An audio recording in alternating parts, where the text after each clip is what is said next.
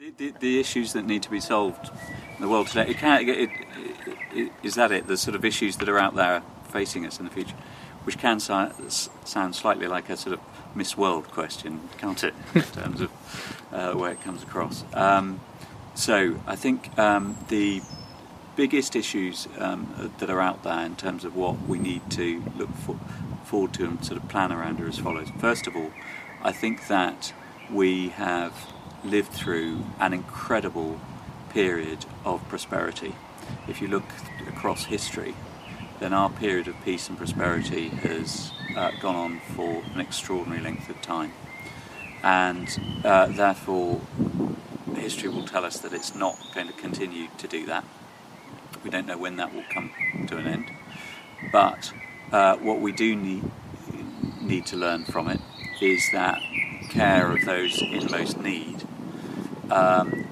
needs to be something that we start focusing on now, because I think the problems in that area will grow considerably over the next 10, 20 years.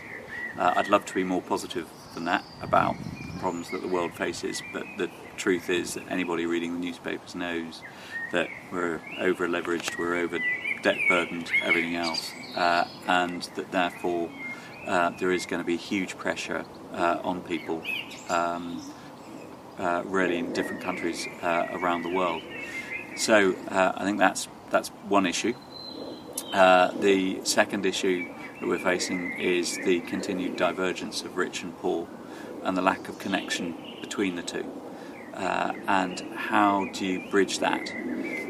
Do the rich end up doing as they did in France in various periods of history, sort of encircling themselves only among themselves, or do you reach out and make sure that the poor and the rich remain connected in some critical way? The third area is going to be around overpopulation and the pressures that puts on basic resources. And again, it comes to the how well wealth is spread and how broadly wealth is spread among people. So I think we're going to face all of those issues. There's plenty of others because it's a huge question. So I'm afraid I could probably spend about 2 hours answering it, but that'll do as a starter pack. Okay, that's great, thank you. And so how do you feel that young idealists and smart young professionals can use their skills in the best way in order to tackle some of these problems? Well, first of all, they're all probably going to be in a unique position in terms of particularly anybody who's been lucky enough to go to university.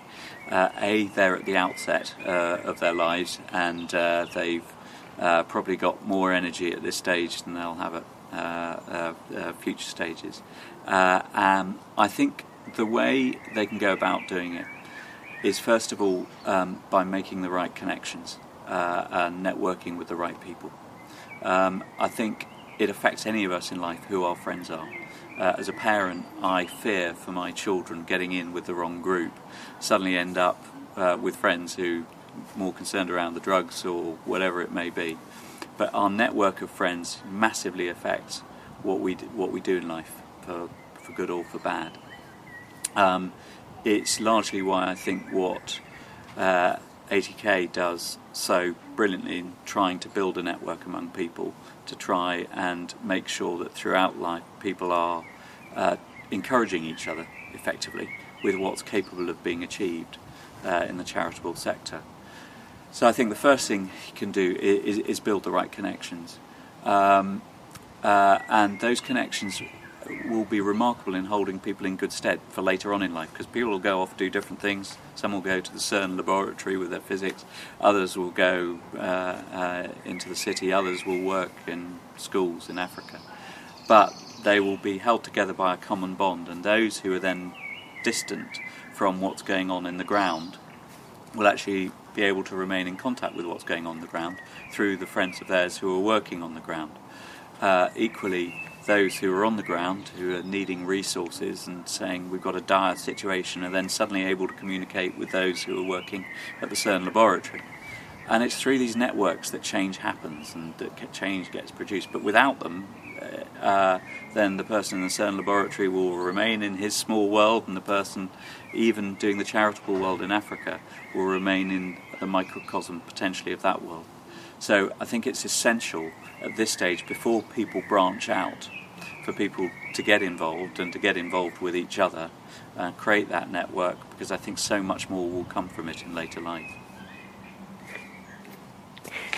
So, with that in mind, how do you see 80,000 hours, the importance of 80,000 hours in fostering these networks and these bonds and friendships, and in going forward for young professionals?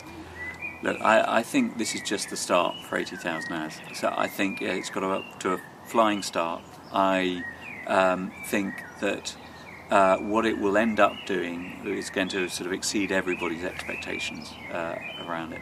So what I see it doing is creating the network I talked about earlier, but more than that, in that it will become a source of ideas. 80,000 hours, by linking in some of really the best minds that are out there, will become something that will be problem solving. Somebody will have a problem with a charity that they're involved in relation to, I don't know, truant children. They're suddenly then able to access some of the best minds, not just in this country, but probably in the United States, as 80,000 hours comes on tap there, and suddenly have at their fingertips resources that are far broader than they would otherwise have access to. They'll also be able to have that shared passion that comes from others, and what they will find is that they may be led down paths they never existed. They may have thought they were passionate about truant kids in school, but suddenly through 80,000 hours, a friend of theirs who they were at university with 5 years ago has come up with a project that really looks after, I don't know, rice growing plantations in Indonesia. And they suddenly realise, actually, do you know, I've got a real passion for that. And because of the network, they're able to develop that and go down that particular path as well. So I think it will create opportunities, I think it will create ideas, I think it will create solutions. And for all of those reasons, I think it's fantastic.